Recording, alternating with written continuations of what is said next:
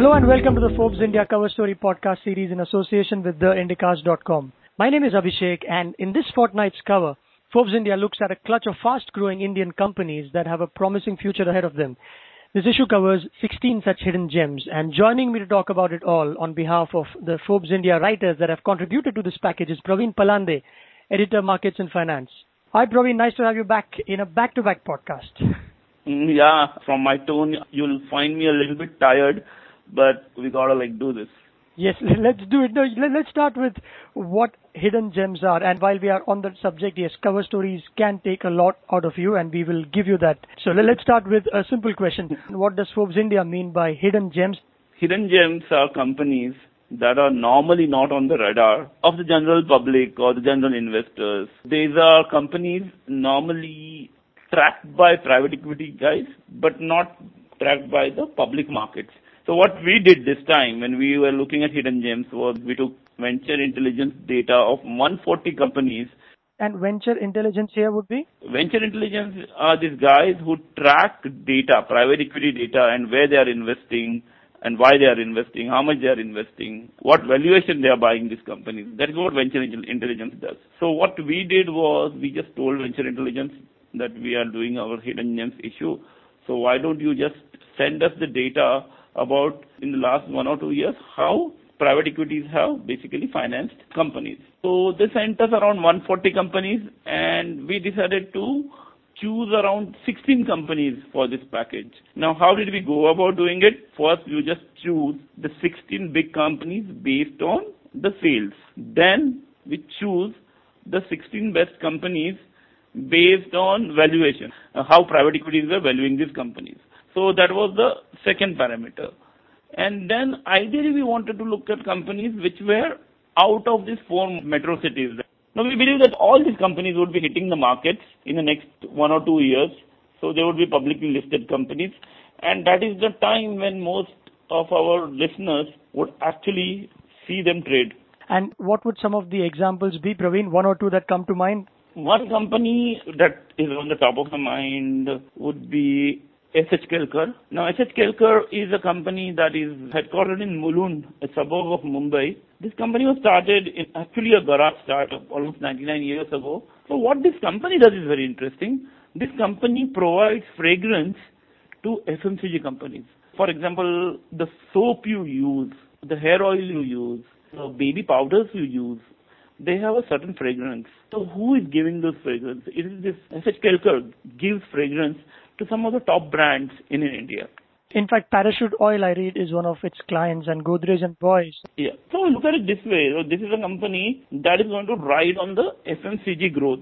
And what I liked about these guys was that they're very, very clear about the numbers.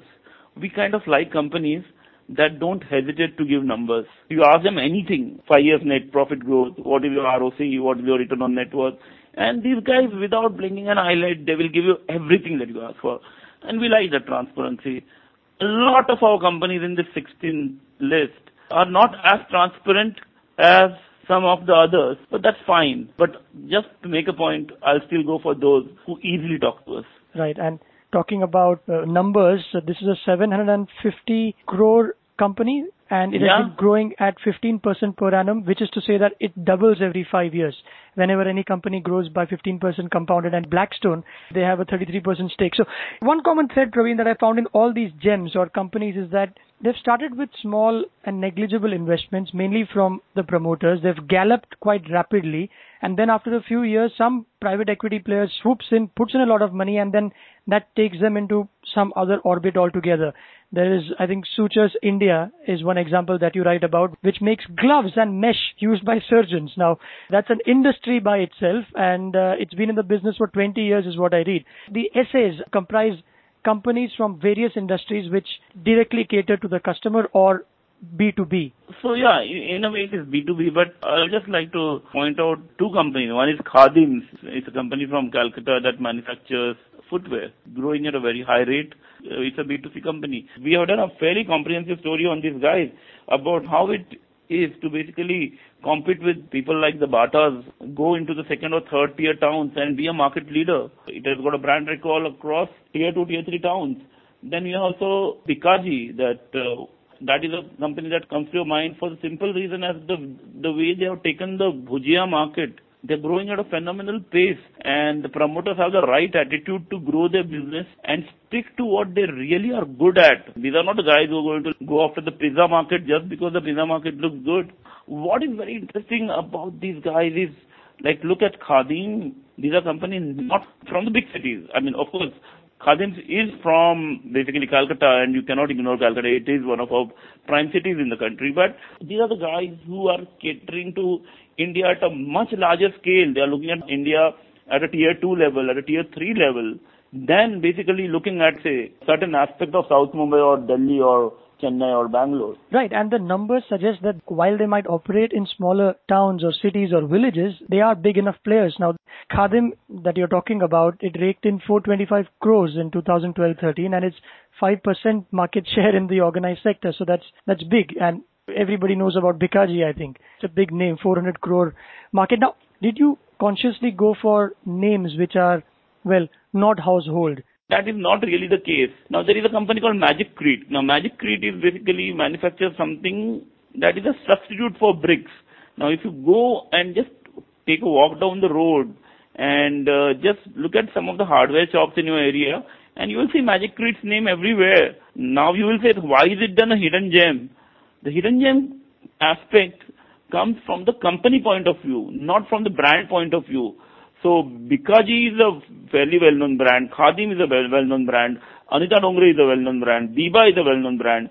But when you look at the companies in terms of their business, in terms of their sales, in terms of the private equity guys putting money in those companies, then it becomes a hidden gem. That's how I look at it. Now, how many people would know that, a lot of these companies would be going for listing in the next 1 or 2 years?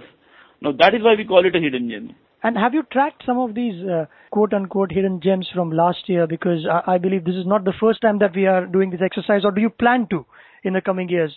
We want to. We did 14 hidden gems last year and 16 this year. We believe that one of the main reasons why we always look at private equity capital in a company when we choose hidden gems is precisely this reason that 80% of due diligence is done by these guys. And in most cases that, when we talk to people, we know that most of our hidden gems of last year are doing fairly well and are on track as expected.